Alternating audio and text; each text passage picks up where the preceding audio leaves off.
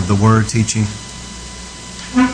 That whether it be heard by CD, driving down the road, live stream, however it's heard, however it's watched, those that are here, let the blood of Jesus just come over this. Lord, I ask you that your Holy Spirit would fill and brood over this time in the Word. And Father, that the anointing and the glory would be so thick and strong that people by the Holy Spirit would be captivated during this time. That as the Bible says, that we would have eyes to see and ears to hear, that truly you would anoint our eyes and ears to be able to have eyes and ears of the Spirit. And that we would have good, fertile soil of hearts and minds. And that your word, Lord, that you would speak through me. That even things that wasn't in my mind or the notes, that Holy Spirit, whatever you want to say, however you want to say it, oh, that you would speak through me and let your words go out like living seeds of truth that's sown into good, fertile soil, watered by the Holy Spirit, and because the Holy Spirit's anointing on the Word, that those seeds of truth, Lord, will take root in people's lives. It won't be something that the enemy is able to steal. It won't be something that they forget, but it'll be something that takes root in them and grows and produces a 100-fold harvest of eternal fruit that remains until Jesus comes. And Lord, we bind away the enemy's influence, but Lord, we bless this time in the Word to be fruitful. And Lord, I just speak that during this time I just feel led to declare this, but your kingdom come and your will is done now. In Jesus' name, we release the kingdom through the Word of God tonight, the preaching and teaching of the Word. And Lord, let everything be accomplished through this time that is your will to be done. We bless you, Lord, and we thank you for your Word. We thank you that you've given us a Word to know your ways and to get to know you better and how to live for you. In Jesus' mighty name we pray. Amen. If it's okay, this is going to be a lot different than usual, so just get comfortable. Make yourself at home. I want to just do something totally different. Really, the service is totally different. I just want to say the worship band, you guys did wonderful. I mean, anytime you're out of your element and it's something different, but you guys did fantastic. I just want to thank you for that.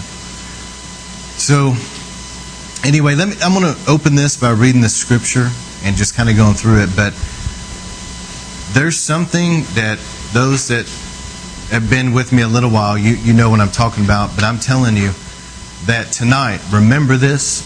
You might as well write this down and take it to the bank. As a matter of fact, you may want to have something to write because there's going to be a few things that isn't in the notes I want you to be able to document. But also, people are grabbing some pens or whatever. That's fine. I'll wait. But let me tell you, tonight marks a change of paradigm. I'll explain that here in a moment. But the Holy Spirit told me that.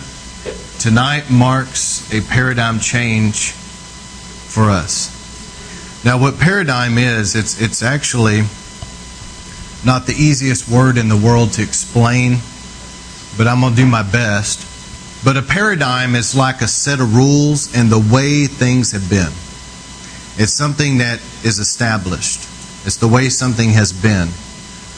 When you say that you're having a paradigm change, it's like everything begins to change that once was a certain way, but now it's a different way. It's different methods. It's a different set of rules and circumstances. It's just this big change.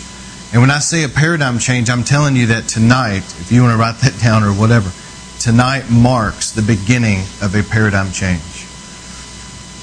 And there's some things that I'm going to share tonight prophetically, what God's laid on my heart. I'm going to share some things that some of you have shared with me that I've prayed about and gotten some revelation on. But tonight will be significant in that area, I'm telling you.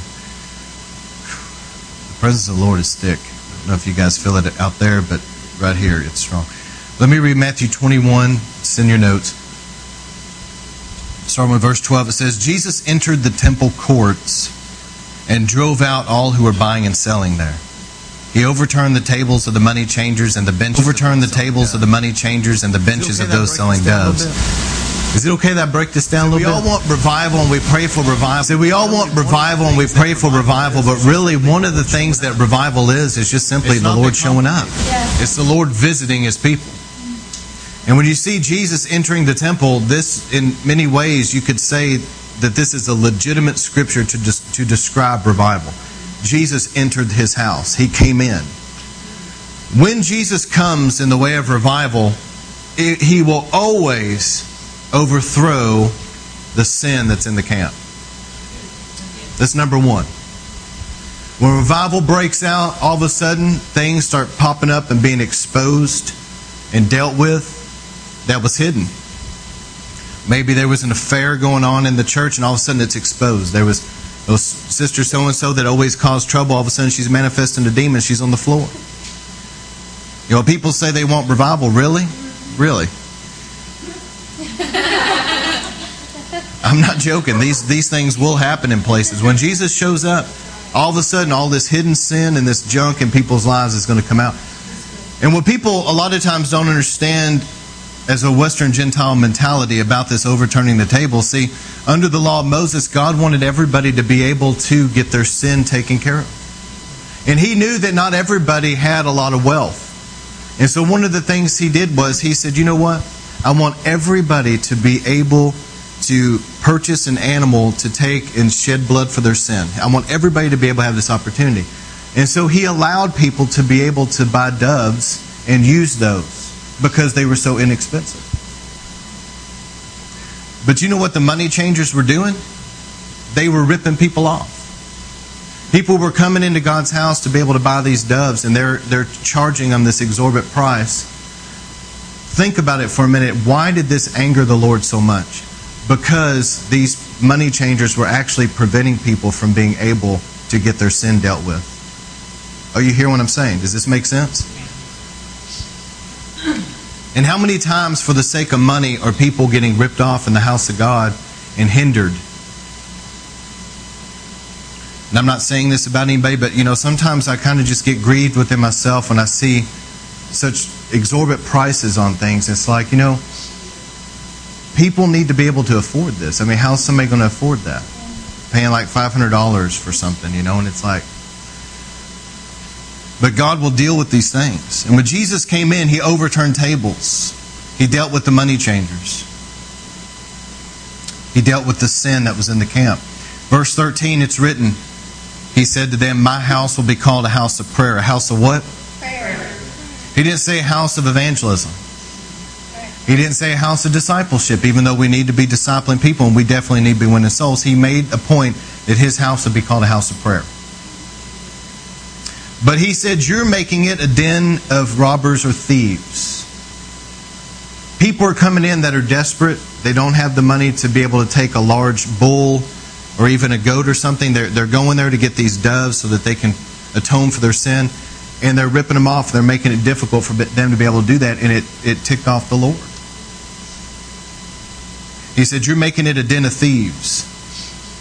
Verse 14, after Jesus cleaned house. Everybody say after. After He cleaned house, let's look at verse 14.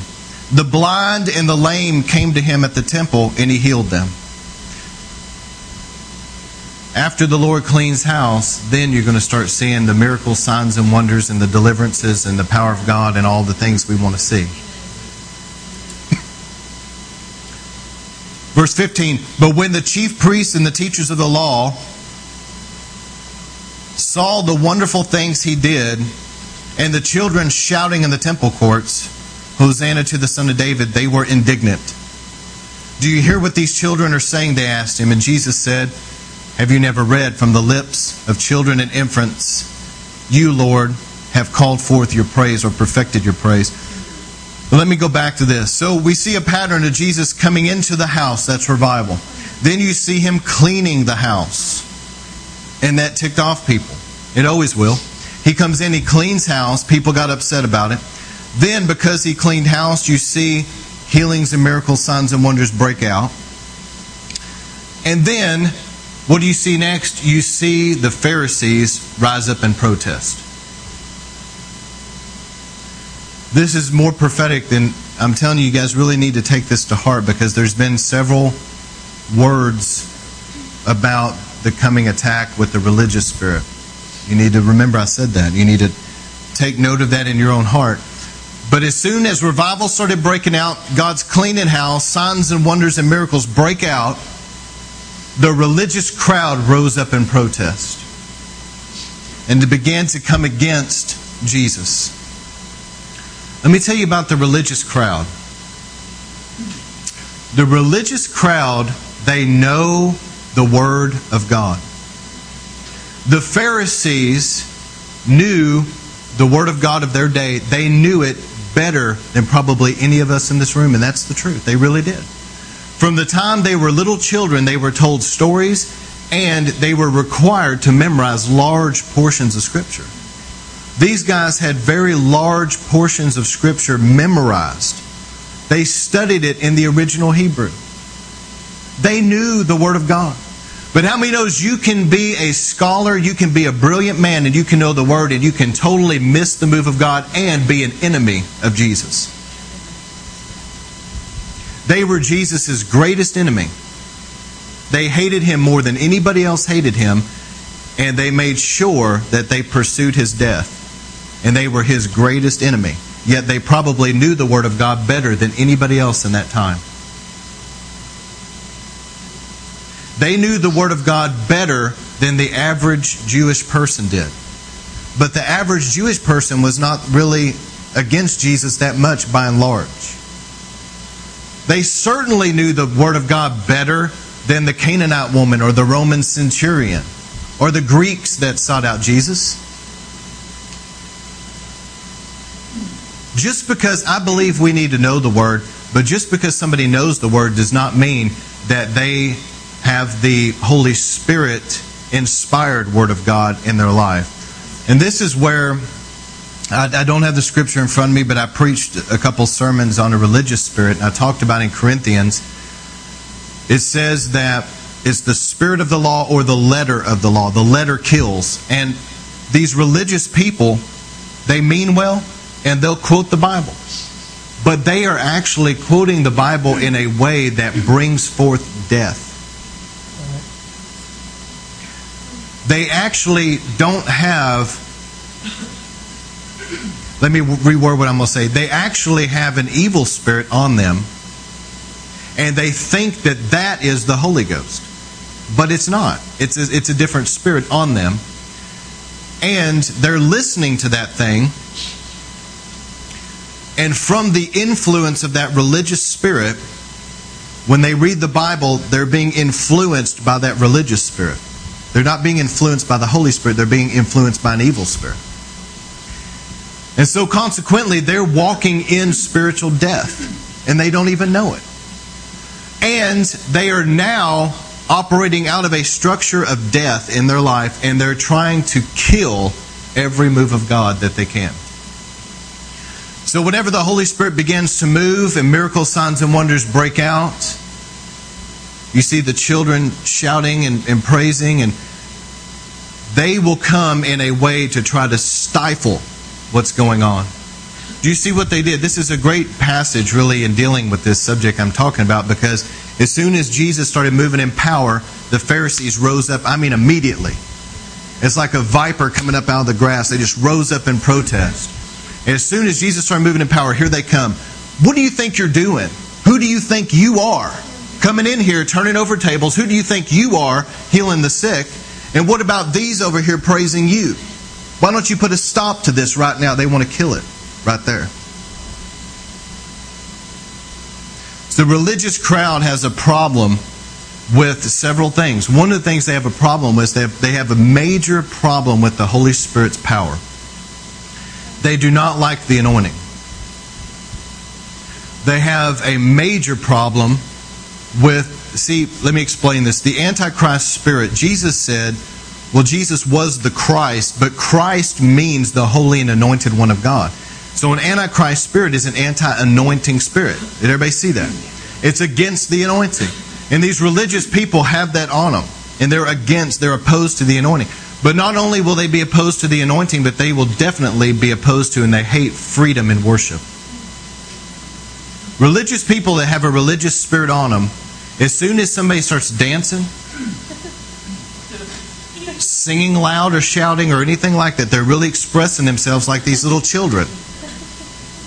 And you see it right here. Just like these little children, they're shouting out. As soon as they start expressing true praise, uninhibited, man, they hate it. It annoys them, and they'll sit there in a church service and they're just gritting their teeth. They can't stand it.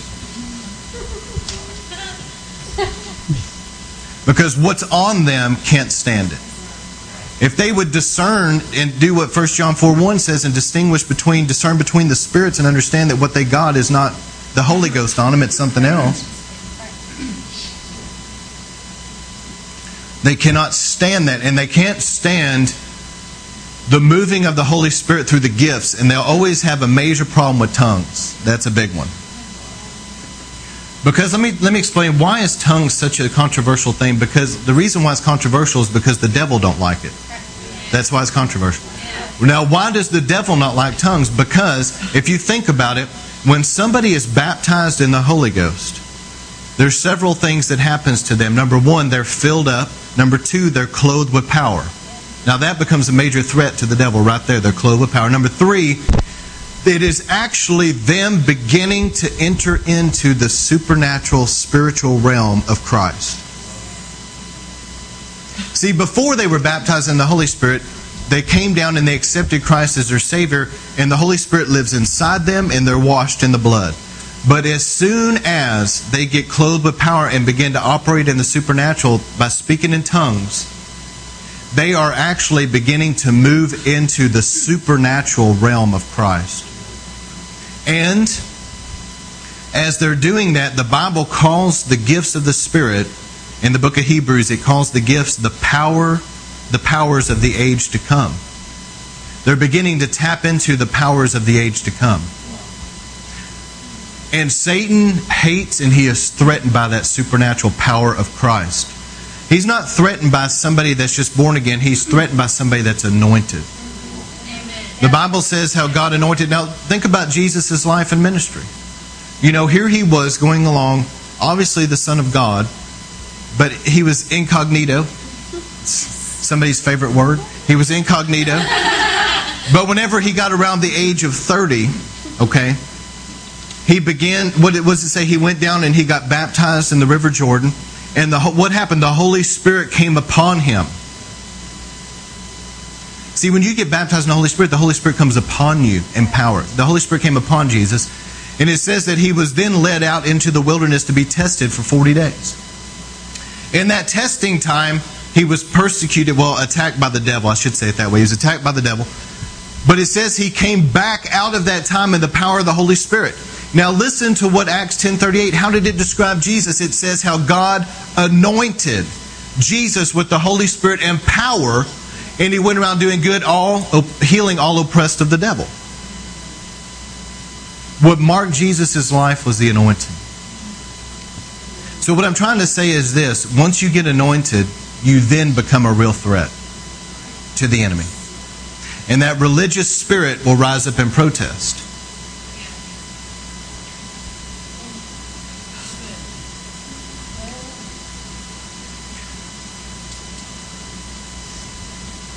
So is it okay I get just a little bit prophetic with you guys? Yes. So see, here's the thing. If you can catch this. Jesus had to be tested for 40 days before he really broke into his ministry. When you look at the life of Moses, God had to take Moses in the backside of the desert for 40 years to get Egypt out of him. He took Moses out of Egypt, but he had to get Egypt out of Moses.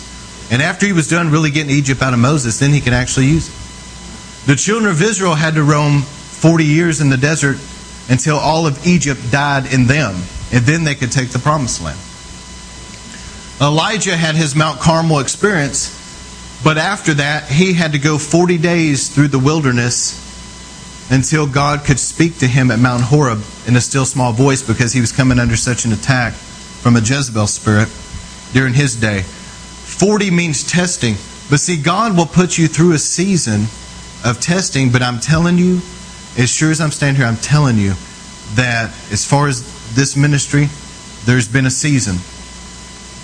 But it's like I see, spiritually speaking, I see like a gravestone being scooted over, and I see resurrection power about to come up. See, the Bible says that God will put you through these testing times like that. But see, what it is, it's so that you're crucified with Christ. That's the whole goal. You go through the wilderness so that all of Egypt will get out of you, so that you're crucified with Christ. Jesus said, unless a kernel of wheat fall to the ground and die, then if it will die, then it'll begin to bear more seed, but it's got to die. So Galatians 2:20, I'm crucified with Christ. It's not I who live, but Christ through me. So the Lord will put you through those times. But what I see is, I was praying today, I was in prayer, and I saw, the Lord gave me a vision. I saw this huge stone, and it just rolled open, and it was like something rising up, kind of raising from the dead, if you will, but it was like rising up in resurrection power. And I know that this paradigm shift right here where we're at, and I need to say this because I thought to myself, I didn't want to share a lot of this stuff tonight. And then I felt like the Lord wanted me to, but let me just say this. People will hear this one day that will be going through some things in life, and this will encourage them even though it's not their story. It's somebody else's story. And there's been many times that I have been so encouraged by somebody that would tell their story, you know. And so let me just go through some things that's been going on. But you know, the other day, we went down to Alabama to the ramp, came back, Sandy and I. The church went on a 7-day fast. At the end of the fast, I was coming down the stairs, and all of a sudden, I mean, it was just real fast, but I had this vision. I saw this strong wind blowing. And there was an angel there, and the Lord spoke to me that winds of change are blowing. That's all He said, and I didn't tell anybody. Sometimes I get stuff like that, but I don't share it unless the Lord tells me to share it. So Brianna was in prayer and came to me. She said, I wanted to tell you something. The Lord spoke to me. I don't remember all the details now. But anyway, she said that the Lord showed her like winds of change beginning to blow. Strong winds. And I'm like, well, it's interesting you say that. Because I had this vision. We didn't tell anybody. And then Tuesday night, you know, Brother Ed had that experience where he was praying by a building, and all of a sudden this violent wind hit, and these leaves started blowing, and the Lord spoke to him that winds of change were blowing. And then he shared that here, and there was more about winds of change. But see, it gets to a place to where the Lord, and let me say this too, somebody had a dream they shared with me, and in the dream, don't ever just ignore your dreams, because they really could be from the Lord. Not always, but sometimes they're definitely from the Lord. This dream was from the Lord. In the dream, there was coffins, but there was also these test tubes that were being mixed, and then it was being tested. And whenever I was in prayer, the Lord spoke to me, and He showed me that the coffins represented everything being brought to a place of death, and the test tubes represented a testing. It's like the 40 number. Okay, 40 years, 40 days of people going through testing. But after everything is dead that needs to be dead, and you pass the test, you come out. You come out of the wilderness. And you begin to move into the spiritual promised land that God has for you. And I wanted to encourage people tonight. I don't share a lot of stuff like that, but tonight I wanted to share it because I wanted to encourage you, and I wanted to encourage other people. You know, whenever we first came here, actually years ago, I lived in East Texas, and I was coming here, and the Lord had me come, and He wanted me to begin to do basically just street ministry, and that's all I was doing by myself. And I was going out to different places. I would go to Deep Ellum, which back then was a busy place, and I went to other places. I went to probably some not very safe places, but I felt led to go, and the Lord was with me. And I came back through Rockwall, and I always had a heart for Rockwall. And interestingly enough, whenever I became a Christian, truly a Christian, back in 95, it was shortly after that I moved here. And at the time, I had no idea what was going to happen in my life. But the pastor that I was under at the time, believe it or not, he was a Baptist pastor. That's a miracle that I came out of the Baptist. But anyway, he water baptized me. Listen, he water baptized me in Lake Ray Hubbard, which is obviously the lake here in Rockwall. And I had no idea God would ever bring me here. But I remember I used to come through Rockwall. I know this may surprise some people, but I used to stop off at that Starbucks there. Anyway, let's not get off on that. So I used to stop there, and I would try to witness to people. And This was kind of late for Starbucks people anyway. I mean, it wasn't real late, but I used to go by there, and I would try to talk to people. And I remember, I'll never forget this young lady I talked to, and I've shared this with you guys, but she was there and I think she was showing somebody a new tattoo she had gotten or something, and I just used the opportunity to witness. And what she told me was, she said, well, I appreciate what you're saying, but she said, she said, all the Christians that I know, and she was talking about this area, she said, all the Christians that I know, she said, they cuss more than I do. She said, they drink more than I do. They sleep around more than I do. And she said that if they're going to heaven, she said, then I'm really going to heaven. And so I began to really have a burden for this area. And I found out back then, the Holy Spirit led me to this. I had no idea, but I kept feeling drawn, strongly drawn to Steve Hill. I was like, what in the world? Because, I hadn't been, since he left Brownsville, I hadn't had anything, contact or anything. And I found out he was planting a church, but it was very, very low key. They weren't advertising it at all. And I went there, and there was only a handful of people back then. There was maybe his staff and a few others. And I just got plugged in there, and God allowed me to be in leadership. And Pastor Steve and I spent some time. I was able to spend some time with him. It was a wonderful time in my life. I was there for a couple of years. But anyway, during that time, that burden for souls that just stayed stoked in me. If you're around Steve Hill, you're going to have a burden for souls. And so, just stay stoked in me. And I was just revival fire was burning. And I kept doing a lot of evangelism. And God has always, everywhere I've ever gone, God's always used me with younger people. When I was an associate pastor. Even when I was doing more evangelism and traveling, God opened a door for me and put me at it was like a teen challenge, but it wasn't. It was a independent work, and with young people. And so I was still traveling and preaching some, but I was there. And even at my home church, I was asked to be involved with the youth and just help pray with them and stuff. I've always been involved with younger people. I've always had a burden for the next generation to have Pentecost and revival. And so while this was going on in my life, a couple years, God brought Sandy into my life. And I felt God moving us this direction. But, everything I was at the time, my ministry was under Steve. It was back then, that was my covering. And I was doing more of a cell group type thing and doing a lot of street evangelism, just street evangelism. But over time, God began to kind of morph this thing into what it is today. But that's the history, that's the roots. And I'm so thankful because even to this day, we've always been consistent and faithful. And God's always brought people around me that's consistent, faithful with prayer and with evangelism. And I'm thankful that, Brother Anthony has come in. Not every place has a resident evangelist that's really, used of God like that. And I really honor his ministry. But I wanted to give you some things. I'm just sharing from my heart tonight. Is that okay? Actually, I wanted you to take this stuff home and read on your own. I'll go through some of it, but it's for you, and I'll explain that later. So as revival started breaking out, I remember years ago, I had just moved here. And I had a burden for revival. But you remember Elijah? Elijah faced the devil on his day. It was strong. And he had prophesied it was going to be a drought. It was dry as a bone. And he went up to the,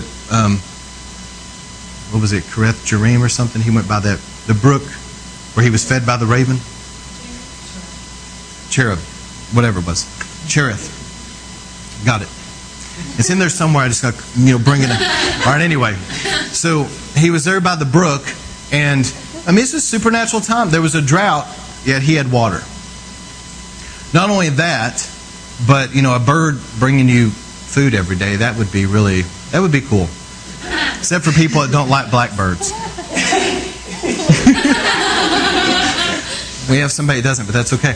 And so they were feeding him. So it's a supernatural time. And I remember, though, that at the end of the drought, God really spoke to Elijah that he was about to send rain. And I'm sharing all this because of something supernatural that happened to us. But as God spoke to Elijah, he began to pray. And I mean, he really began to intercede. And while he was praying, he told somebody with him to go look, and there was nothing. He said, is anything going on? They said, there's nothing. So this is where you got to have faith and persistence. And he kept praying, and he had him go look again, and there was nothing. And he kept praying, and then his servant came back and said, there's a cloud the size of a man's hand. And Elijah knew it's done. And he got up, and he went, and he prophesied, and moved on to the city he was going to. No, it wasn't Jericho. But anyway, he ran to that city. Remember, he outran Ahab's chariot. But the point was that the rain was coming down, and he had prayed it in earnestly. And what happened was with us, we came here, and this area, in my opinion, was as dry as a bone. There wasn't a move of God anywhere that I knew of around here.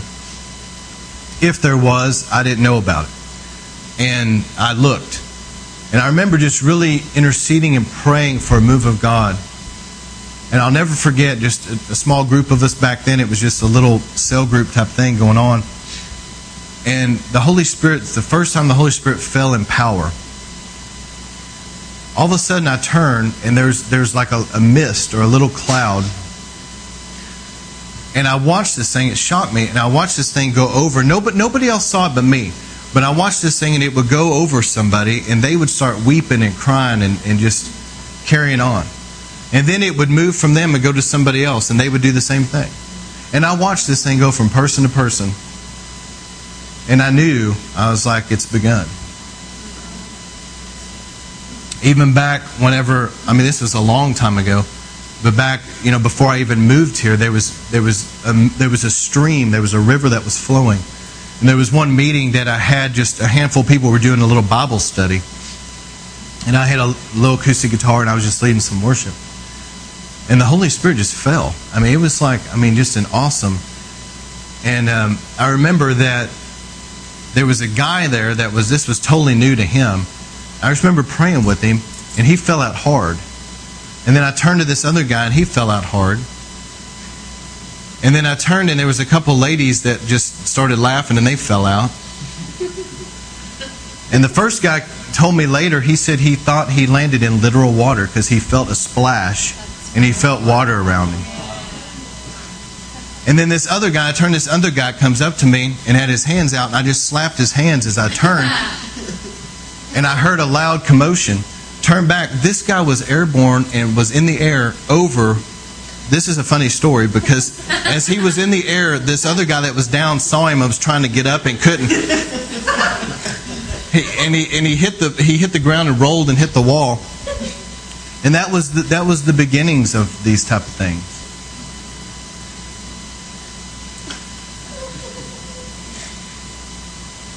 What brings revival? I'm telling you right now that revival comes through prayer and fasting. And it comes through vicarious repentance, because every time the children of Israel saw a great revival, they would confess the sins of their fathers. Vicarious repentance. And if you remember the story of Daniel, in Daniel chapter 9, he was a righteous man. To my knowledge, scripturally speaking, we don't know of anything that Daniel did that was evil in God's sight. He was a righteous man. But when you read Daniel chapter 9, here he is praying and interceding before God, and he's saying, I confess our sins. He's associating himself with the whole nation of Israel. Forgive us for our sins. We have sinned against you. We have broken your laws. We deserve to be in Babylon. And he was repentant on behalf of the nation, even though he was a righteous man. He kind of came under the weight and the burden of the sins of the nation of Israel, and he confessed it vicariously. He confessed it before God. Before the nation of Israel. He brought that before God.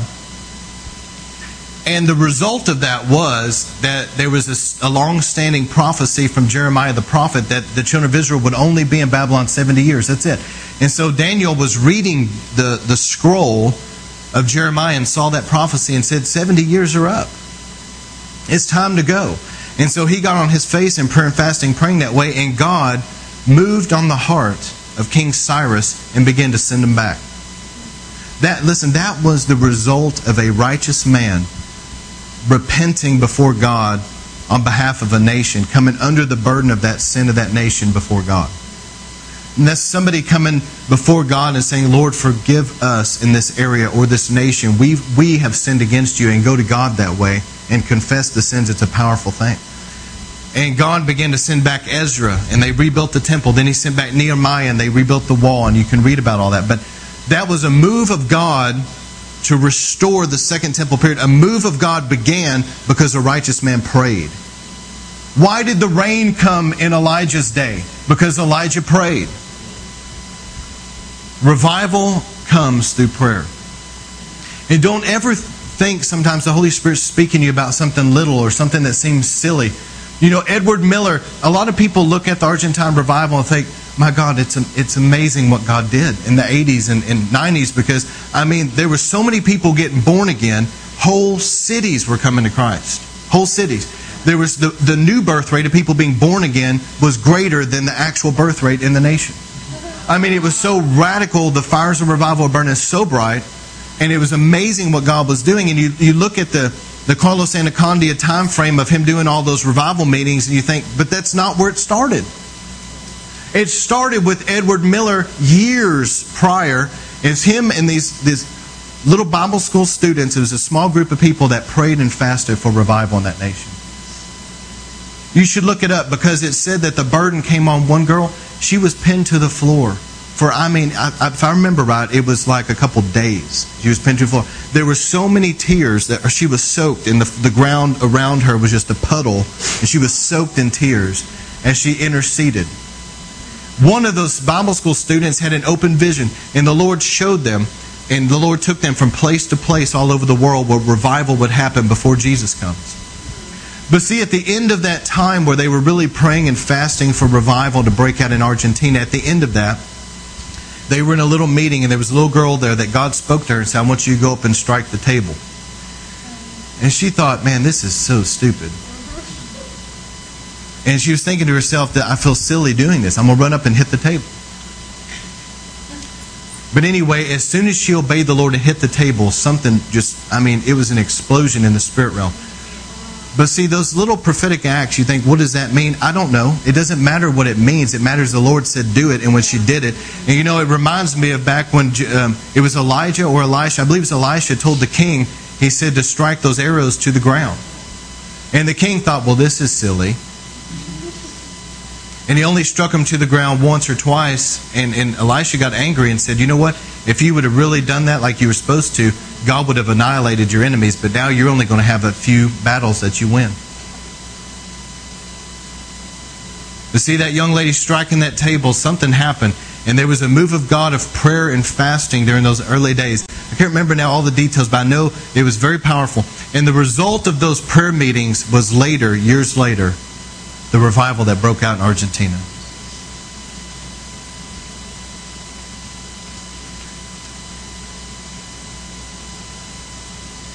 And I remember that Dr. Cho prophesied, I've shared this through this series, but I want y'all to hear this again. Dr. Cho prophesied that revival, God had not reserved America for judgment. He was burdened for America and was really praying.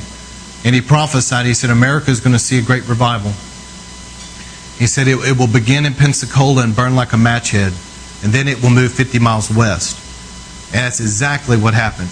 It started in Pensacola, and now it moved 50 miles west to Mobile Bay, with the Bay of the Holy Spirit revival that's going on right now. He said then it would move to Louisiana, then up the East Coast, which I'm assuming is New England area. Then he said across the nation down to the southwest, which I'm assuming is Southern California. And then he said once it gets up, though, to the Pacific Northwest, he said all of America would be ablaze in the fires of revival. Ruth Ward Heflin saw America blaze in the fires of revival in Dallas, Texas as the hub of the revival. It's significant that we're here. Prayer and fasting and vicarious repentance bring revival, seeking the presence of God, seeking the anointing, and unstructured services. I made up my mind. I've been in, church my whole life.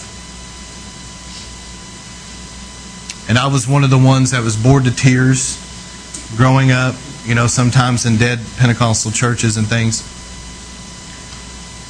But church isn't supposed to be like that. And I'm going to tell you that whenever I started this ministry, I decided I was not going to have church as usual. I'd already been touched by revival, and that was going to be what it was. And you have to put an emphasis on God's presence. Too many people out there, most people, we do this for 10 minutes, we do this for 10 minutes, we do this for 30 minutes, we do this for 45 minutes. God doesn't move in that. You know what that's called in the Bible? That's called an old wineskin. Because it's rigid and the Lord won't put new wine in an old wineskin. He won't. But once you allow your ministry and your church to become a new wineskin that's flexible and will move with the Holy Spirit in an unstructured service, then the Lord will put new wine in a new wineskin like that. If you really want a move of God, you're going to have to put an emphasis on the presence of God. And people that don't want God's presence, that's fine. But there is people that do. And God will bring them around you. What sustains revival? The same thing, prayer and fasting, but also being humble. Remember that Satan was in the glory. He was Lucifer, but he was in the glory. He was in God's manifest presence. The Bible says he walked among the fiery stones. He was right there in God's manifest presence, but he was lifted up with pride and he fell. It's easy when you get in the glory to become prideful. And you have to live a righteous life. The same glory that works with you, if you get in sin, will begin to work against you and expose you. Let me say that again. The same glory that's working with you, if you get in sin, will turn around and work against you and expose you if you don't deal with it. So walk humbly, live righteously, keep a new wineskin. I promise you, I have faced it. I'm telling you, anybody that's going after God for revival will face people that do not want the move of God and want to change what's going on. They want you to stop having unstructured services. You're going to have to deal with that and not buckle under pressure. Follow the Holy Spirit. This is what I want to do, and then we're going to move into something different tonight. Y'all are going to help me pray about some things, okay? Is that all right? The Holy Ghost prayer meeting. But enemies of revival. I'm going to give you this real fast because you guys already know a lot of this. But I'm going to tell you 4 real fast, dark, satanic spirits that fiercely oppose revival. Because you got to understand, revival is a major threat to the devil. A major threat. The devil doesn't see things the way that God doesn't see things, and neither does the devil see things the way a lot of people see things. People look at the outward and they think, oh wow, look at that. But that doesn't mean that it's accomplishing a lot in the spiritual. But if you're winning souls and you're seeing a move of God, you're a threat.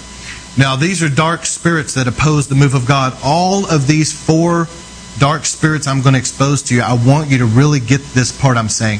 They are all opposed to revival, and they are all very generational. That means if your parents, grandparents, whatever, dealt with it, you need to pray about that. All of them, everybody say all of them. All of them. All of them try to counterfeit the Holy Spirit. They try to pretend to be the Holy Spirit. All of them are connected to health problems and will try to stop the flow of the anointing and will hinder financial provision. This is the first one and the main one I want to talk about. Is Leviathan, and this is what we're dealing with right now. And my spiritual covering is dealing with it as well. These are some scriptures about it. But Leviathan is a very powerful spirit. I'm not dealing with, like I said last week, I'm not dealing with little troll demons that run around causing problems, okay? Just calling them that, But I'm saying not these little guys that run around messing with people. I'm not dealing with it. I'm dealing with principalities and powers and those that set up in the second heaven and oppress regions and territories. Leviathan is extremely powerful and dangerous. It has to do with pride. Real fast, let me tell you, Leviathan operates through prideful people. It is the spirit behind the accuser. See, Satan comes as a tempter. He comes as a deceiver, but he also comes as the accuser. Those are his three MOs, if you will. All right, when he comes as the accuser, he wants to accuse God to you in your mind.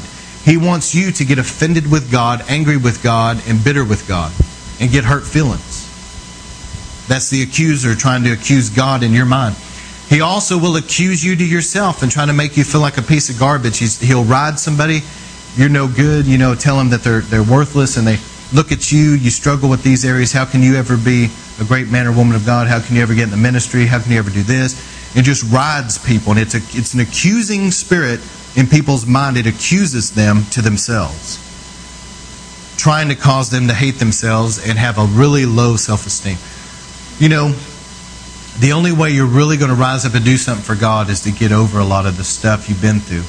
See, the devil attacks people that are called, and he wants to break, cause somebody to have a wounded spirit where they've been traumatized and broken in life, because then they'll sit down and be so insecure that they'll never rise up and do anything. But the Lord can heal that and set you free. The way that the accuser will also work is he will accuse other people to you.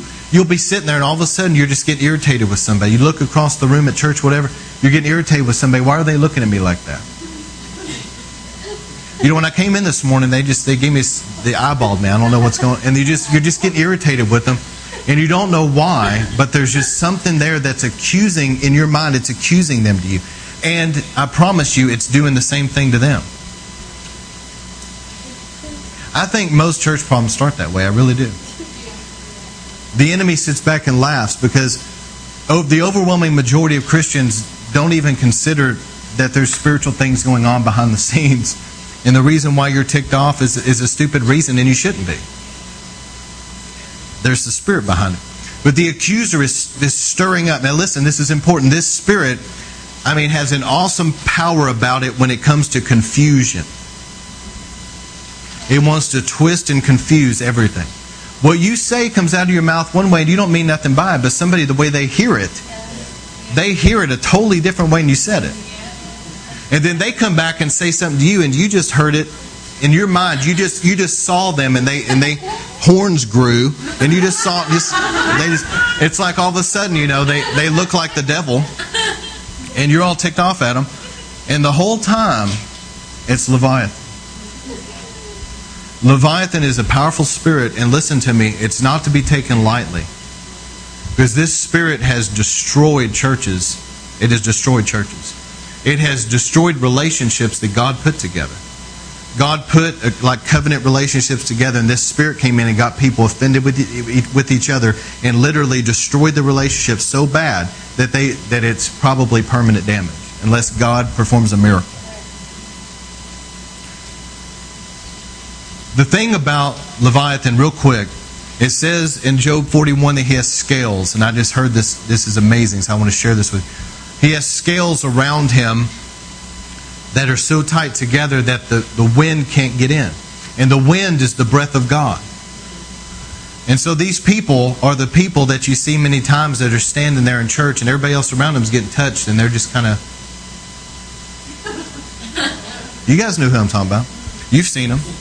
And everybody around them is getting blasted. Somebody's laughing there on the ground or whatever. Another person's crying. This person's just sitting there.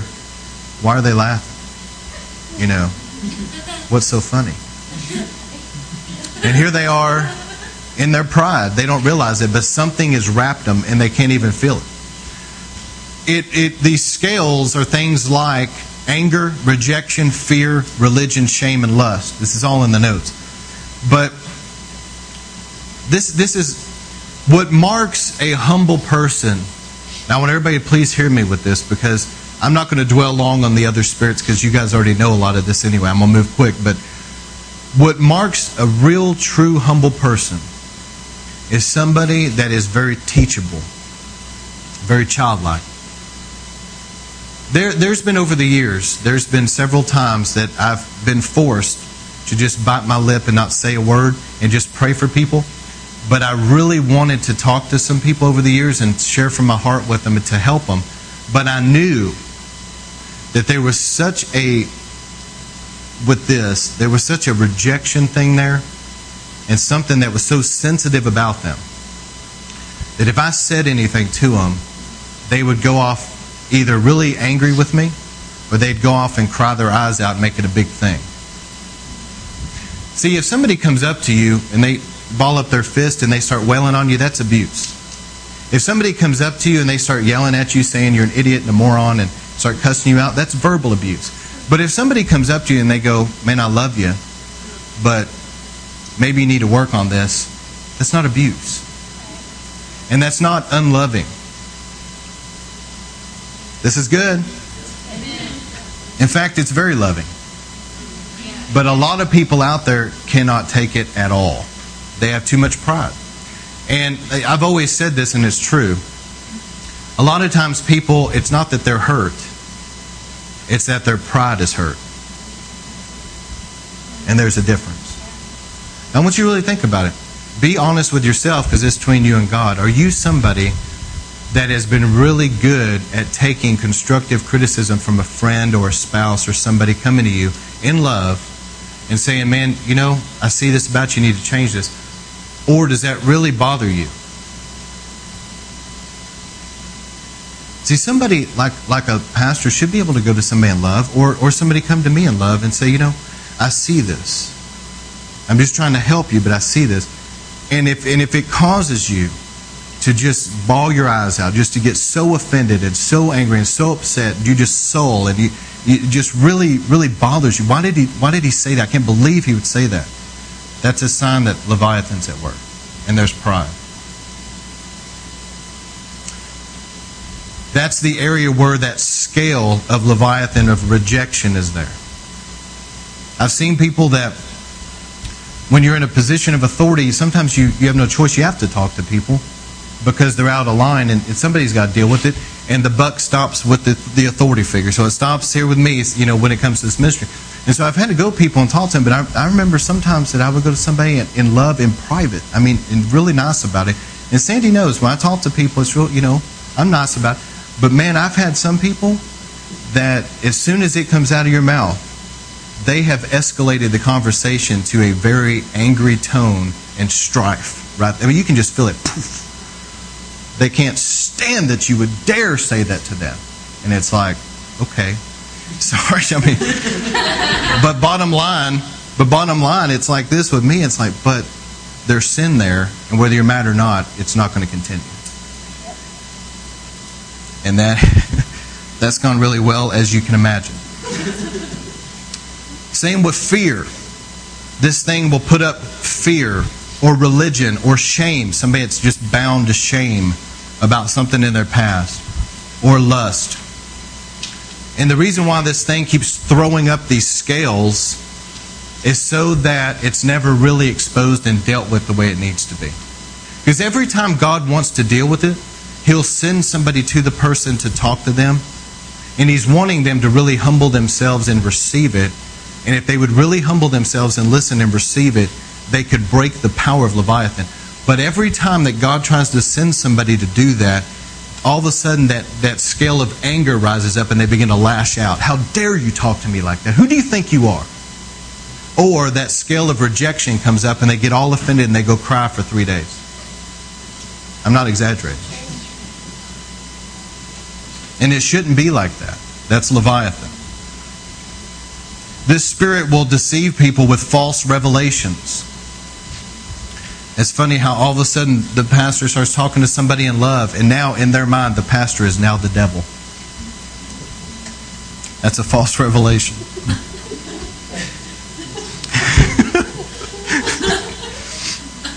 Cold love. It will bring cold love, a hard heart, stubbornness, and strife. So I've got a scripture I want to show you. This is good preaching. I'm not really getting shouted down like I should, but it's still good. Listen, in Proverbs 13, verse 10. Listen to this, okay? Just listen to this. It says, only by pride comes contention. Now let me read it a different way. Only by pride comes strife. You know why people fight a lot of the time? Only by pride comes strife. The reason why they fight is because of pride.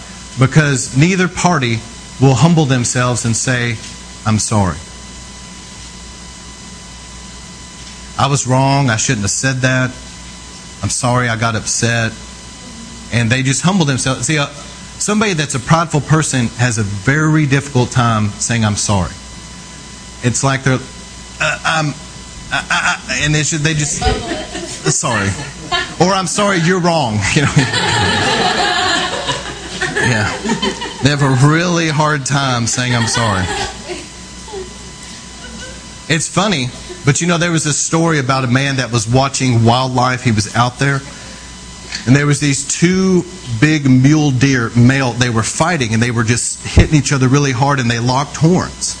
And while they were fighting over their territory or whatever, he was watching them, and they had locked horns, and they were going toward a cliff. Now, if one of them fell off the cliff, obviously their horns are locked, so they'd take the other one with them. These animals were smart enough to look with their eye and look over the cliff and look at the other one, and he watched them unlock their horns and just walk off. Oh, that people would be that smart.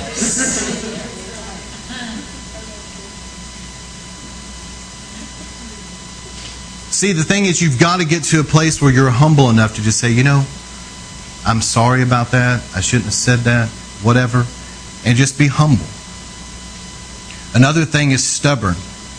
Somebody that's prideful, stubborn. It takes the Lord telling them something over and over and over and over before they will finally change their ways. It's stubborn. Hard-headed. In the Bible, it was called stiff-necked because in that time they used animals for a lot. If an animal was really stiff-necked, it wouldn't turn to the left or to the right. It was straight on. It's like a mule or whatever. Stubborn. They're hard-hearted, and there's a cold love there. They have a difficult time. Somebody has a lot of pride, has a difficult time really being tender and loving.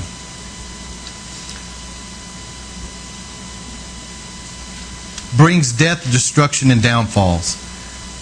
Now I'm just going to read over these real quick because over the years I've taught on this stuff enough to where you guys know about Jezebel religion and Python, but I still need to say it. So real fast, the Jezebel spirit is no joke. It is serious. And if you come under an attack of a Jezebel spirit, it is bad. And the way that you can feel that thing is it will try to bring depression. It tries to make you feel like giving up. You'll wake up in the morning and life's really not that bad, but you just feel like you can't go on. I mean, it's just major depression. And it will bring, in your mind, it tries to confuse your thoughts. And if you're around somebody that's got a Jezebel spirit and they're laying into you, it just feels like this blanket of evil is coming against you. It operates through control. A Jezebel spirit, the person wants to control everything. How many of you guys ever known a control freak? Yes. A control freak is somebody that has got to be in control. And they're very afraid, they're very fearful. They're afraid of not being in control. And they try to control people around them and manipulate. It's also a spirit that operates through rebellion. How many of y'all ever known a rebellious person? How many of you guys used to be a rebellious person? Amen, but we have repented. Well, and then another thing is witchcraft. It operates through witchcraft. Now, witchcraft is a spiritual power that wants to control everybody. So that's kind of used that twice. But it's a witchcraft, satanic power that wants to put somebody under their control. Now, I gave a bunch of scriptures, but somebody has a really strong Jezebel spirit about them. Again, something is on them that's not of God. It's a demonic spirit. It's on them. And they think that it's the Holy Ghost. So they think they're being led by the Spirit. But what's whispering in their ear is not the Holy Ghost. It's another spirit. And they tend to be clairvoyant and psychic because they do tend to know things that they shouldn't know, but it's demonic. They also, you'll see that they will be rebellious and disrespectful to authority and ultimately will seek to undermine and discredit the authority. They may come in and look really good. I mean, they're just the sweetest people. They flatter everybody. They give a bunch of gifts, shake everybody's hands. They know how to be real nice and all of that. But behind the scenes, they're plotting how they're going to undermine that authority figure and make him look bad and ultimately try to set themselves up to calling the shots. One way or another. That's the spirit that would set up a minister and lie about them to try to discredit them.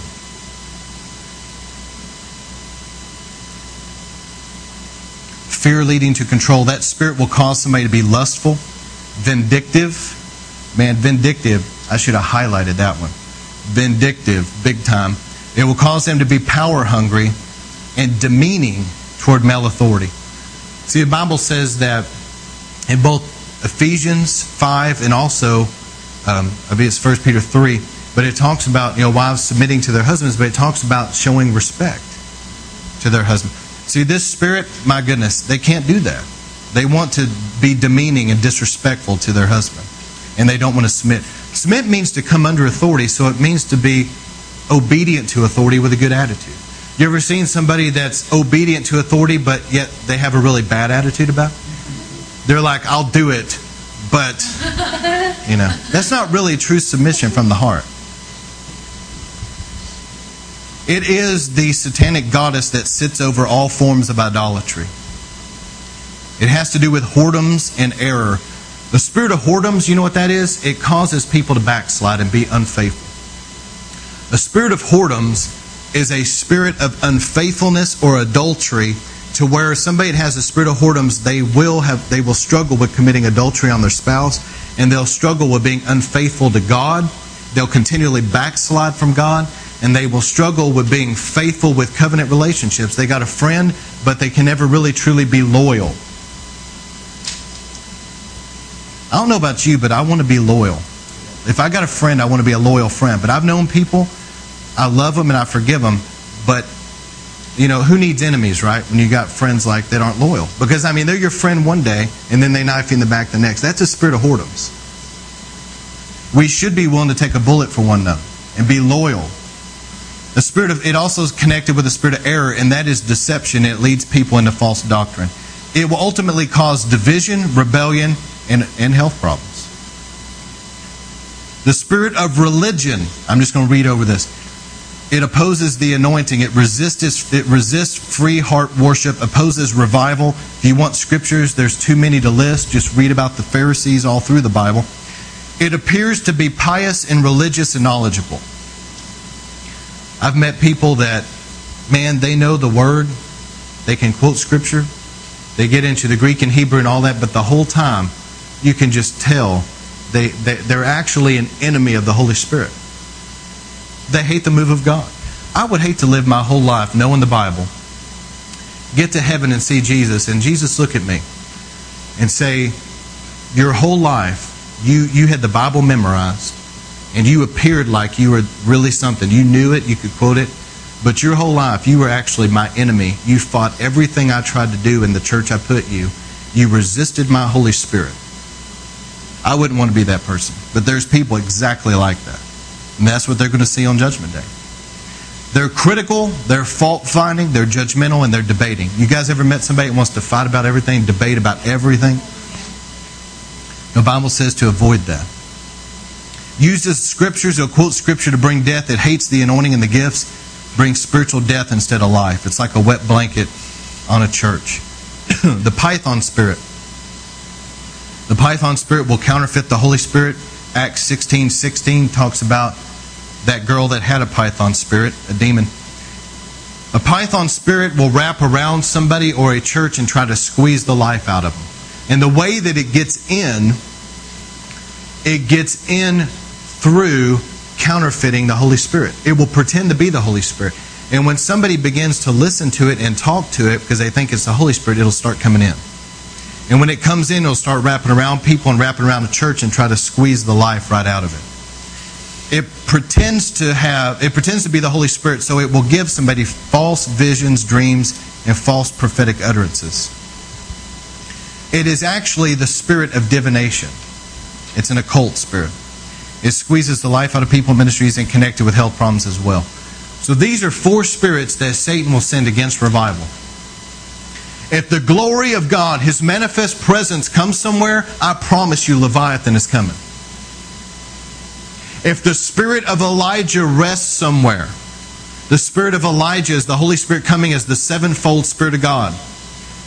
That is the Spirit of the Lord, but what? Wisdom, revelation, counsel, might, knowledge, and the fear of the Lord. You guys know this. So when the Holy Spirit comes like that, the 7-fold manifestation, He comes as the spirit of Elijah.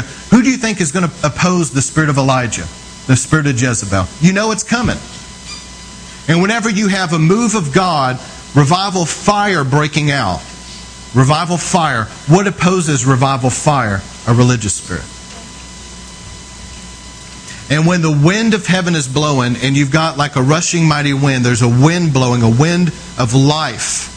What is going to oppose the winds of heaven? It's going to be Python trying to squeeze it out. See, a python will wrap around an actual person, and every time they exhale, it'll squeeze tighter till they don't have any breath left in them, and then they'll die.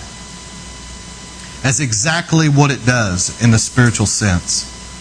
And God wants to make sure, this is how I want to close this, so I want everybody to please remember this. So God wants to make sure that all of you that are called to be a part of a move of God are going to be protected. Because I'm telling you that those things I just listed, to say that they're in this area would be an understatement. They are definitely in this region. And they have been attacking this region for some time. And don't you know that the devil knows the prophecies over Dallas? And don't you know that he's already sent things into this region to oppose those prophecies? And I believe that God wants you to be protected. Whenever this stuff starts to come, it's already been attacking, but anyway, when this stuff continues to attack down the road or whatever, then it's not going to be able to take you out. The only way that you can truly defeat Leviathan is to really humble yourself and keep going deeper in humility. To where you're not easily offended. You can lose an argument, it's not that big a deal. Somebody can correct you or even rebuke you. You know, the book of Proverbs says that better to be rebuked by a friend. You know, somebody could rebuke you, correct you, whatever, and it's like, okay, you know, I can receive that. And it's not going to be this great devastation. That because if it still causes that great devastation, what happens is, see, Leviathan sees those things, and as soon as there's an opportunity, in it comes. You see what I'm saying? The humility to be able to go to somebody in your church and say, look, you know, the other day you said this and it kind of bothered me, so what'd you mean by it? Just kind of talk it out. How many problems would be resolved just by doing that? Or if somebody comes to gossip to you, you're like, well, I don't want to hear it. Or you say, well, let's go talk to so-and-so and work it out. You know? Be a peacemaker. See, the Bible says a soft answer turns away wrath. Sometimes somebody's had a bad day and they're going off. And by a soft answer, you can calm them down. Jesus said the peacemakers will what? Be called the sons of God. So if you're a peacemaker, the sons of God has to do with authority. God's going to start raising you up in great authority as you become a peacemaker. You're somebody that can go into a room full of strife, people fighting, and you have so much authority that you can actually bring peace in there and calm it down. This is a big deal. Because the Bible says that He says the God of peace will crush Satan under your feet. See, what are your feet covered with? The shoes of peace. As you walk in peace, the enemy has a hard time getting through to you. Because you're walking in peace and you're even causing people around you to be at peace and calm down. The enemy hates peace. He always wants people stirred up in strife and conflict. A kingdom divided can't stand. So Satan knows if he can keep God's people divided, we're not going to be able to accomplish what we're called to do.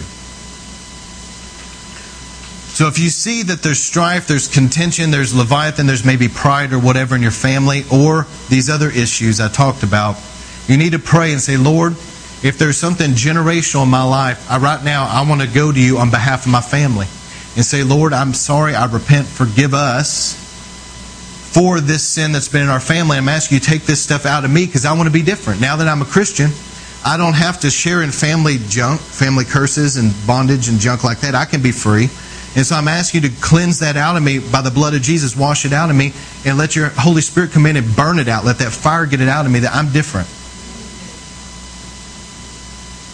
Because this stuff is fiercely generational. I've seen it in family lines, man. It just travels right down it. Another thing is truly surrender to the Lord and let Him burn out everything that needs to go. But let me give you this. And then we're going to pray.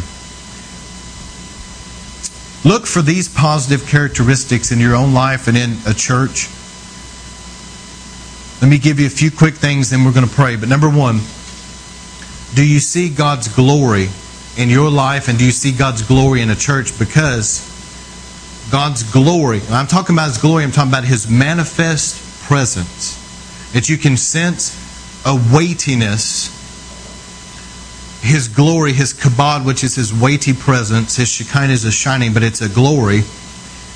Do you have that in your life, and is it in your church? Because it needs to be. And where you see God's glory, the Bible says all have sinned and fall short of what? The glory. So where there's sin, there's not going to be the glory. And I will tell you something else. Where there's the sin of strife and fighting, there's not going to be the glory. But where God's glory is a very good sign, because God does not play around with His glory. He will not put His glory somewhere that's not right. Remember that. Somebody can be very anointed and they can be very gifted. They can get up and give an accurate word of knowledge and somebody be healed right there. And still in their own personal life, they're totally in sin. That can happen, and that does happen. But I'll tell you this, there will not be a tangible glory in their life. There won't be. God will lift the glory. But see, once somebody's got an anointing, once that's been put in them, it's just there. Once the gift is in them, it's there. How many people have prostituted the anointing and the gift? And they got into sin, and they would just, because of their sin, their relationship with the Lord was hindered, but they would still just keep going through the motions because they had that anointing gift in their life, and everybody would just, they're just the greatest, and they'll go in and preach and minister, and things happen, but you should be able to have enough discernment in your spirit to know something's not right. But a really good sign, if you sense the glory, that's a really good sign. Does that make sense? Because you cannot counterfeit the glory. Either it's there or it's not. Another thing to look for is don't compete with others. That's a big problem. Aren't we all supposed to be doing the same thing together? Aren't we all supposed to just be winning souls? So if you're out winning souls and you see somebody else winning souls, why does it have to be a competition? If you're worshiping God and some other church is worshiping God, why does there have to be a competition about who's got the best worship? Why can't we just all worship God? Amen. But I'm going to tell you, competition is huge. It's huge.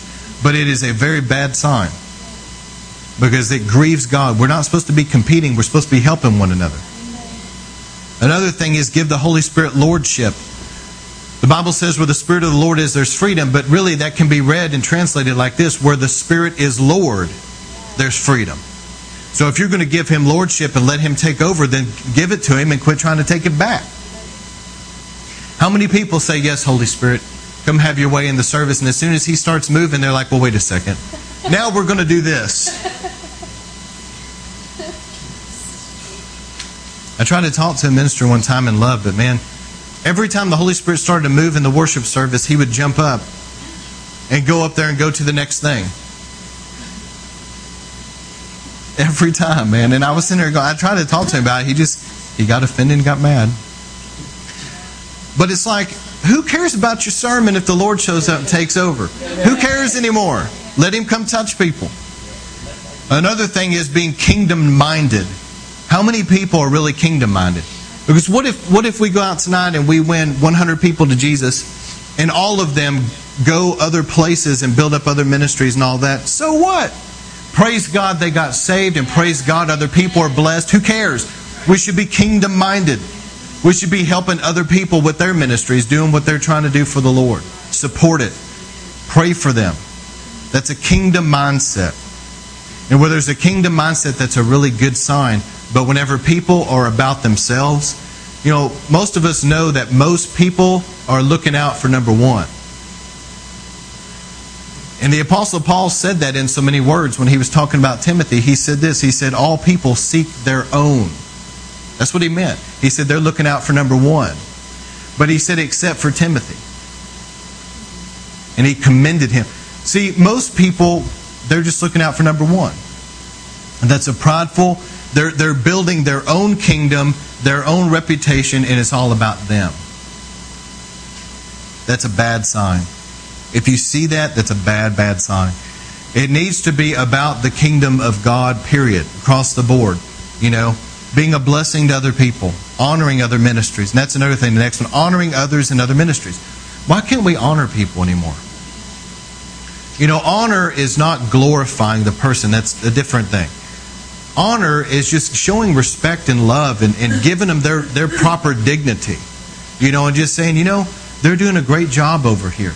This church is doing a great job. This evangelist is doing a great job. We honor them. We respect what they're doing. We accredit them with what they're doing. It's just being honorable. And, you know, the person that's honorable will honor others, but somebody that has their own agenda and they're insecure and it's all about them, they can't honor other people. Another thing is using godly authority but not oppressively controlling. You have to use your godly authority, but that does not mean you oppressively control. It's like I went back earlier and talked about earlier about people just being control freaks. And it's oppressive. We're not talking about that. But how many knows that you can pastor revival and you can use your authority to oversee and to protect, but it's not meant to come in like this and oppress everything and control everything either. If that makes sense. Have an eternal mindset. How many people live for the here and now? Most people. I heard of somebody doing this one time. I liked it. They were saying that they were going to live for 30 days as though they only had one day left to live. Maybe we should do that. Take 30 days where it's between you and God, where you live each day as though it was your last day on earth. What would you do different? Well, I promise you would pray more and you would witness more. And you would be thinking about eternity. You'd be thinking about the next life and what's, you know, that needs to be in the forefront. Leonard Ravenhill said that he had something on his ceiling in his prayer room about, you know, eternity. I think that's the word he had up there. But every time he would make a decision, he would lean back and look at eternity and he would think, how's this decision going to affect eternity? How's it going to be in the long run? Because too many people are just living for the here and now. What can I get out of it now? But it's like, we need to have an eternal mindset of how is this affecting the long term? How's this going to affect people eternally? Another thing is preaching the uncompromising truth with sound doctrine. Now, we're living in a time where Satan's trying to get people to start watering things down. That was a good time for an amen right there. We're living in a time when Satan's trying to get people to water it down. It's a bad sign. That's a really bad sign. When somebody's willing to sell out, especially on like TV or something publicly, they're willing to sell out. They know something's wrong, but they're going to say it's right. Or they know something's right, but they're going to say it's wrong. Or they're going to withhold information, shy back, and be cowardly. That is a very bad sign. We need people that'll preach the truth. Another thing is encouraging people to have a strong prayer life and study the Word for themselves. I've tried to always encourage that, but you know what the Catholic Church did during the Dark Ages? They wouldn't let people read the Bible for themselves or pray for themselves. Have their own personal prayer life. They thought they were too stupid or whatever. So they said, you know, if you need to understand the Bible, then you have to come to us and we will teach it to you. And if you want to pray, you got to come to us and we will go to God for you. That's demonic. And let me tell you something. There are people, though, that are still have that type of mentality. They treat people like that. Listen, you can pray for yourself. You can hear from God yourself. And you need to study the Bible for yourself and not just blindly follow anybody. It's a bad sign when people want you to just blindly follow them and discourage you from reading the Bible or having your own prayer life. And the last thing is pure motives. What is the motive behind what you're doing? Because you can do the right thing for the wrong reason. And even though you do the right thing and you got the wrong reason, when you stand for the Lord, you're still condemned because it was still wrong. The Lord is looking at motives, and motives are a big deal to God. A real big deal. Even if you're doing the right things, you know, you're praying and you're studying the Word, but the motive in your heart is to to be like, I'm going to go above my peers and be better than them. There's like this pride in you. That's a wrong motive. There can be ulterior motives sometimes to people's giving. They give large sums of money in a church, but the reason they're doing it is because they want to control what goes on with it. That's a wrong motive. You see what I'm saying? Doing the right things, but for the wrong reasons. So make sure you check yourself. Why am I doing in life what I'm doing? Do I have pure motives about it? These things are a bad sign whenever people have evil motives in their heart. God needs to deal with that in people. So here's what I want you to do. You got these notes. I'm not going to go through the rest of them. I put them in there so you can pray about it. But how many of you guys would be honest with yourself right now before God, and you would be honest and you would say, Pastor Scott, I know that revival's coming in America, and I know that Dallas is going to be significant, and I'm hungry for God, and I really, truly want to be usable in this revival. I want God to be able to use me, and I really mean that, and you really mean it from your heart. If that's you, then here's what I want you to do. The rest of this that I have printed off is a list of things to pray about to disconnect you from anything to do with Leviathan or Jezebel or religion, and it will help you to make sure none of that's in your heart. And as you go before God, just really sincerely pray about, Lord, if I've been somebody that hated to be corrected or disciplined, I would get just really in a bad way. Forgive me for that. Take that out of me. Clean it out of me. If it's been in my family and I inherited that garbage, get it out. I don't want it anymore. And you'll go through this stuff and just pray about these things. It's going to purify your heart and purify you. And I don't think it's something just to pray about once. I think it's something that you're going to hang on to for a little bit and refer back to. But if you're really sincere about being used of God, I want you to take those things and put it in your Bible or whatever and have it with you and really sincerely pray about it, that God will do a deep, deep work in you. And I believe that if you will do that, I believe that God is going to start promoting some of you and using you a lot more than you've ever been used. But let me say this real quick, and I'm going to pray with people who want prayer. Watch out for false humility. How many knows that there's false humility? A false humility is, number one, is insecurity. That's not humble. Sitting around,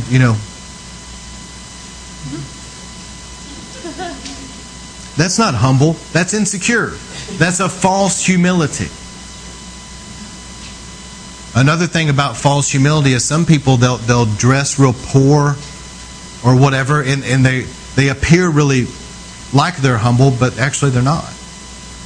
Don't get sucked into a false humility where Satan's trying to make you feel like you're humble, but you're not, because of things like that you're trying to, or being real down on yourself, like thinking to yourself, well, I'm a piece of garbage or whatever.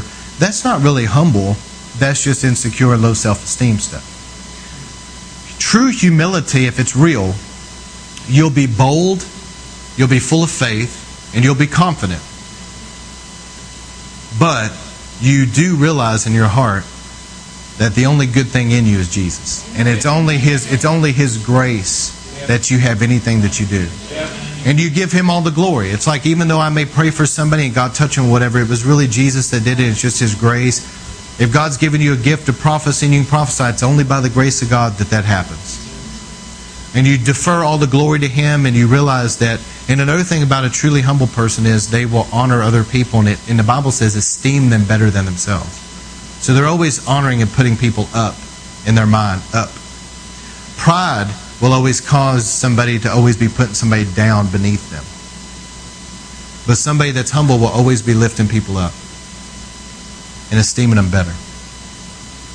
I believe that God has a mighty call on you guys, and that's why tonight was a divine appointment. You hearing this, those that are hearing this by live stream, those that are going to hear this driving down the road, there's a reason you're hearing this sermon. I believe that God's hand's on you, and He's wanting to use you in a mighty, mighty way. Let me read you this prophecy by Rick Joyner. Is this okay? He said, for the last few years, I have been given visions of a very unique and still quite small spiritual force that is being prepared in different places around the world. I believe that some of you, in the sound of my voice, this applies to you. That's why I'm reading it.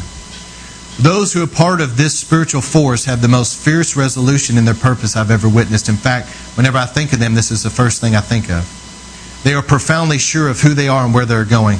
They have an uncompromising devotion to truth and integrity. Even though they tend to be severe in their demeanor, they are driven by their love for God and people. They may be the most powerful, supernatural, powerful people that have ever walked the face of the earth at one time. And they will be known as the messengers of His power. And they will be, I love this, walking coals of fire from the very throne of God, who will help to set off revival and moves of God wherever they go. That's really cool the way he said that. I like that. Another thing is, he said in the same way, they are having a hard time. Now listen, this is important. They are having a hard time fitting in with the church in its present state. They are marching to a different drum beat, a different sound. The enemy will try to take advantage of this to make them bitter or rebellious, as he knows this will be the most effective way that he can disqualify them from their purpose. Even though they resist becoming bitter or rebellious, most are far too focused and serious to fit into the typical local church life as it is right now. Amen. Because of this, the Lord is even now preparing places for them where they can join with others who are called as they are. These are God's special forces. If we understand them, many unnecessary problems can be avoided. And he describes them as like special forces in the military. I really believe that God's hand is on you guys in that way. I really do. Let me close with this. Jill had a dream years ago. This is a long time ago. And she saw a palace. It looked like back in Jesus' day, like a Roman, what you would picture maybe being where a Caesar would live. And it kind of had marble pillars and things. And we were there. And it was like everybody was under the power. They were all on the ground under the power. And the Lord was mightily touching people. And in the dream, I told everybody just to rest in the Lord, because He's doing a deep work and He's burning out of people what needs to go. And He's doing a deep work in people. And it was like Jesus was physically there, but He was hovering over the ground and He was walking in the midst of the group. And also, there was somebody that mentioned, well, somebody went in there and died. And in the dream, I told them, I said, yeah, because they were playing games. And they weren't taking it serious. I believe with all my heart, though, that game players are gone, okay? And people that are here are really hungry to be used of God. And really, I believe that. I believe that in the sound of my voice is a lot of sincerity. But God is doing a work of finalizing, preparing you so that these dark forces of the enemy are not going to be able to come in and be able to knock you off track. Because some people start good and they finish bad. I don't want that said about me. I may have started bad, but I want to finish good. I don't want to be somebody that started good and something came in and knocked me off course and now I'm going down a wrong path. I don't want that. And see, that's what things like Leviathan and Jezebel and this Python thing and religion, it will try to do. It'll try to come in and slam people. This religious spirit will try to stir up so much persecution that somebody will struggle becoming bitter about it because they're so persecuted. And see, that bitterness can cause them to get off track. I don't want that. I don't want to be knocked off course. I want to be able to stay the course. And that's what God is wanting to do in you guys. And I'm telling you, tonight is a paradigm shift. There's winds of change that are blowing. There's something different. And this, I feel like, is like the final chapter of something God's doing. It's like He had me document this and give it to you, and it's like He's sealing off a season that we were in, and we're about to enter a completely different thing. A completely different season, a new paradigm. It's different. It's not going to look like what it did yesterday. Just don't expect that.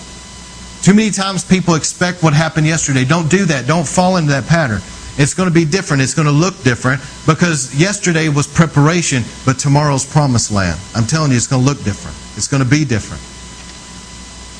And this is a final work at hand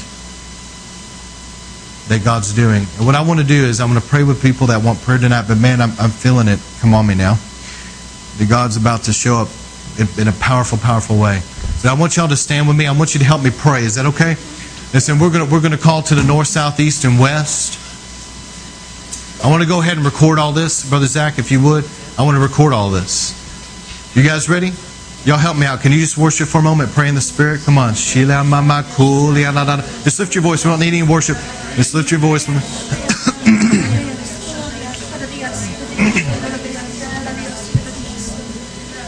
That's it. Just keep worshiping. There it is. There it is. As y'all keep doing that, keep worshiping and praying. Lord, as we're doing this tonight, I thank you right now that to the north, south, east, and west, Lord, we're entering a new season. And I declare into this new season, the kingdom of God come right now and His will be done. There's a release of something new into the new season. I speak out that this ministry, that the key, this is like an apostolic, like a key turning. I speak that the key to unlock this new season right now, we agree together, that key is turning. And right now I speak that this ministry be pulled into the next season. Now be pulled in to the next season. Right there it is. All right. And Father, to the north, south, east, and west, we put the blood of Jesus over the harvest. And Lord, we ask you even now to let your Holy Spirit be released. Come on, just keep worshiping and praying. It's powerful. Let your Holy Spirit be released to the north, south, east, and west and begin to brood over the harvest. And Lord, we thank you the Holy Spirit is drawing in the harvest and moving on men and women, moving on situations and circumstances, even moving on provision. And we bind the enemy away from that and break his power right now. Lord, we ask you to send your angels to the north, south, east, and west that will begin to drive back the enemy's forces and help gather in the harvest. Back the enemy's forces and help gather in the harvest. Draw on the harvest, Lord. Let the Holy Spirit begin to draw on the harvest. They're hungry for more. And I'm saying by the Spirit of God, they're going to be drawn to this place. They're hungry. And Lord, I'm asking you tonight that we speak out. They may not have heard of this place, but we speak out now. They're going to hear about it. And by the Spirit of God, they're going to be drawn in because it's a spirit of fire and a spirit of burning. And it's a revival DNA, a revival anointing that is drawing them in right now. I speak it forth. It's drawing them in because they're hungry and they want to be a part of what's going on. There's a drawing in. And I speak that to the west right now, that there's a drawing in. I speak, come in, be drawn in by the Spirit of God. To the north and the south and the east, be drawn in. We call them in. And Lord, I thank you for the harvest of souls being saved. We break Satan's power off their minds, off their hearts right now. We break it off their eyes and ears. That your Holy Spirit even now is beginning to draw them unto Christ. Man, I feel that. Just stay with me. The Holy Spirit is drawing them right now. We bind the enemy away from it. We break his power. And we command him to be released right now. Be drawn by the Spirit of God. I speak the Holy Spirit is brooding and moving over people that need healing physically, mentally, emotionally, spiritually, relationship healing. They have a broken heart. They need to be healed. The Spirit of God is drawing them in to be healed. They're coming to a place where they can be healed. Shoo.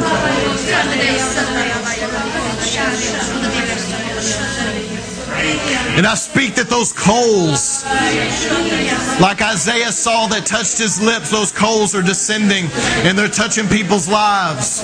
And they're going to sanctify areas of people's lives, even with those within the sound of my voice.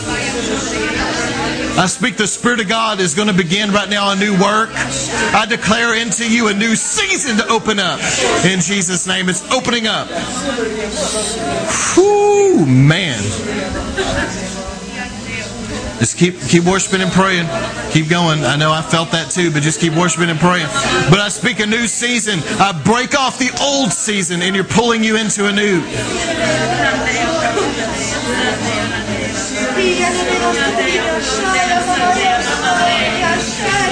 And Lord, I speak to those to the north, south, east, and west that need deliverance. And I speak, come in, be brought in. Be drawn in by the Spirit of God. Lord, that angels are going right now to pull them in to where they can receive deliverance. Just keep going, keep going. And I speak those that need a fresh anointing, they need impartation, they need to be discipled, they need to be baptized in the Holy Ghost, to be brought into revival. Lord, I speak right now, the Spirit of God be drawing them in. We speak, be drawn in.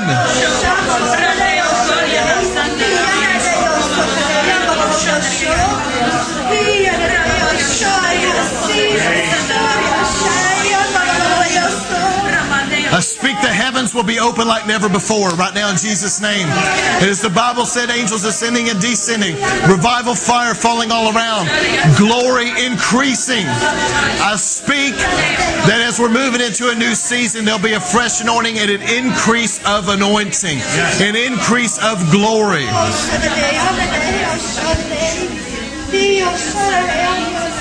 Lord, I speak that there's an intensity and an increase right now of the anointing for souls, for the fear of God, the spirit of the fear of God, the conviction of the Holy Ghost. I ask you for an increase tonight to come forth for souls.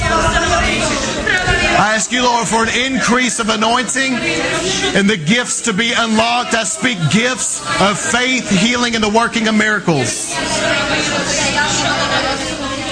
Y'all ready? Father, in Jesus' name, we agree that they're going to be unlocked and begin to be activated now. Unlocked.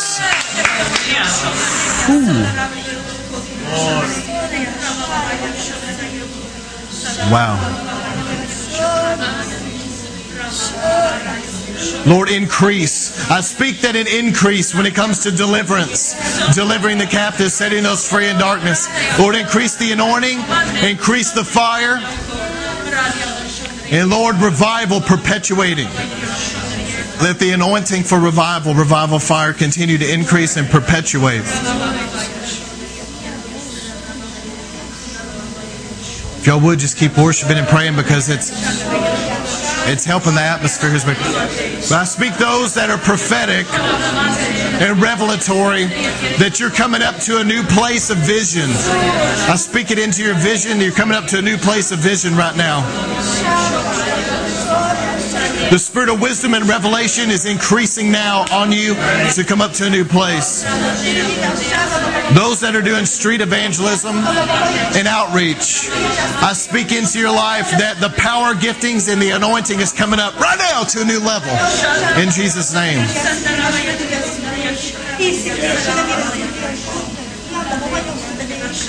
Those that operate in praise and worship and prayer and intercession, harp and bowl type ministry, tabernacle type ministry, I speak an increase of anointing and fire, and there's an increase of glory coming in your life. Now it's coming up to a new place. Those that operate in discipleship, right now I speak those that are going to be used in discipleship right now, that an increase of anointing come now, be released into your life. You're coming up to a new place, a new level of anointing.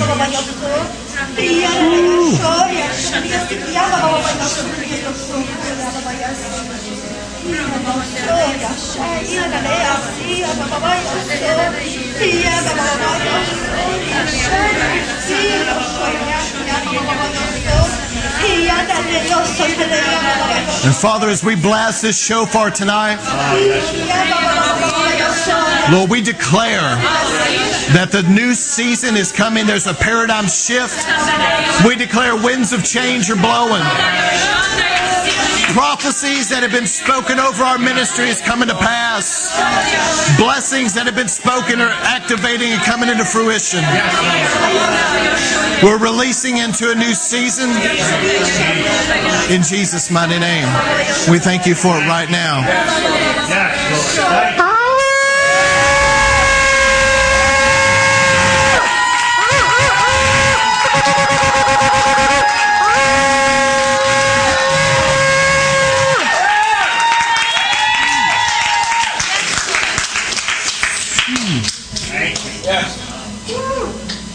Man, I felt that. Listen, we're going to shut down the recordings. I'm going to pray for people real quick that want prayer. But listen, Father, I ask you for a fresh anointing for a new season tonight. I pray that something new would be released for a new season. I really feel more than I have ever felt. I feel like a paradigm shift, the winds of change. There's something that is really shifting big time tonight. This is a major shift tonight. And you guys are going to be able to tell the difference in the days and weeks to come. And Lord, I thank you we're coming to this new place, but I ask you, Lord, tonight for a fresh anointing for a new season, that it would be released in every life in Jesus' name. We thank you for it. All right, let's shut down recordings. I'm going to pray for people. And most of my catchers are out. All right, if I could get Brother Zach, are you free? You good?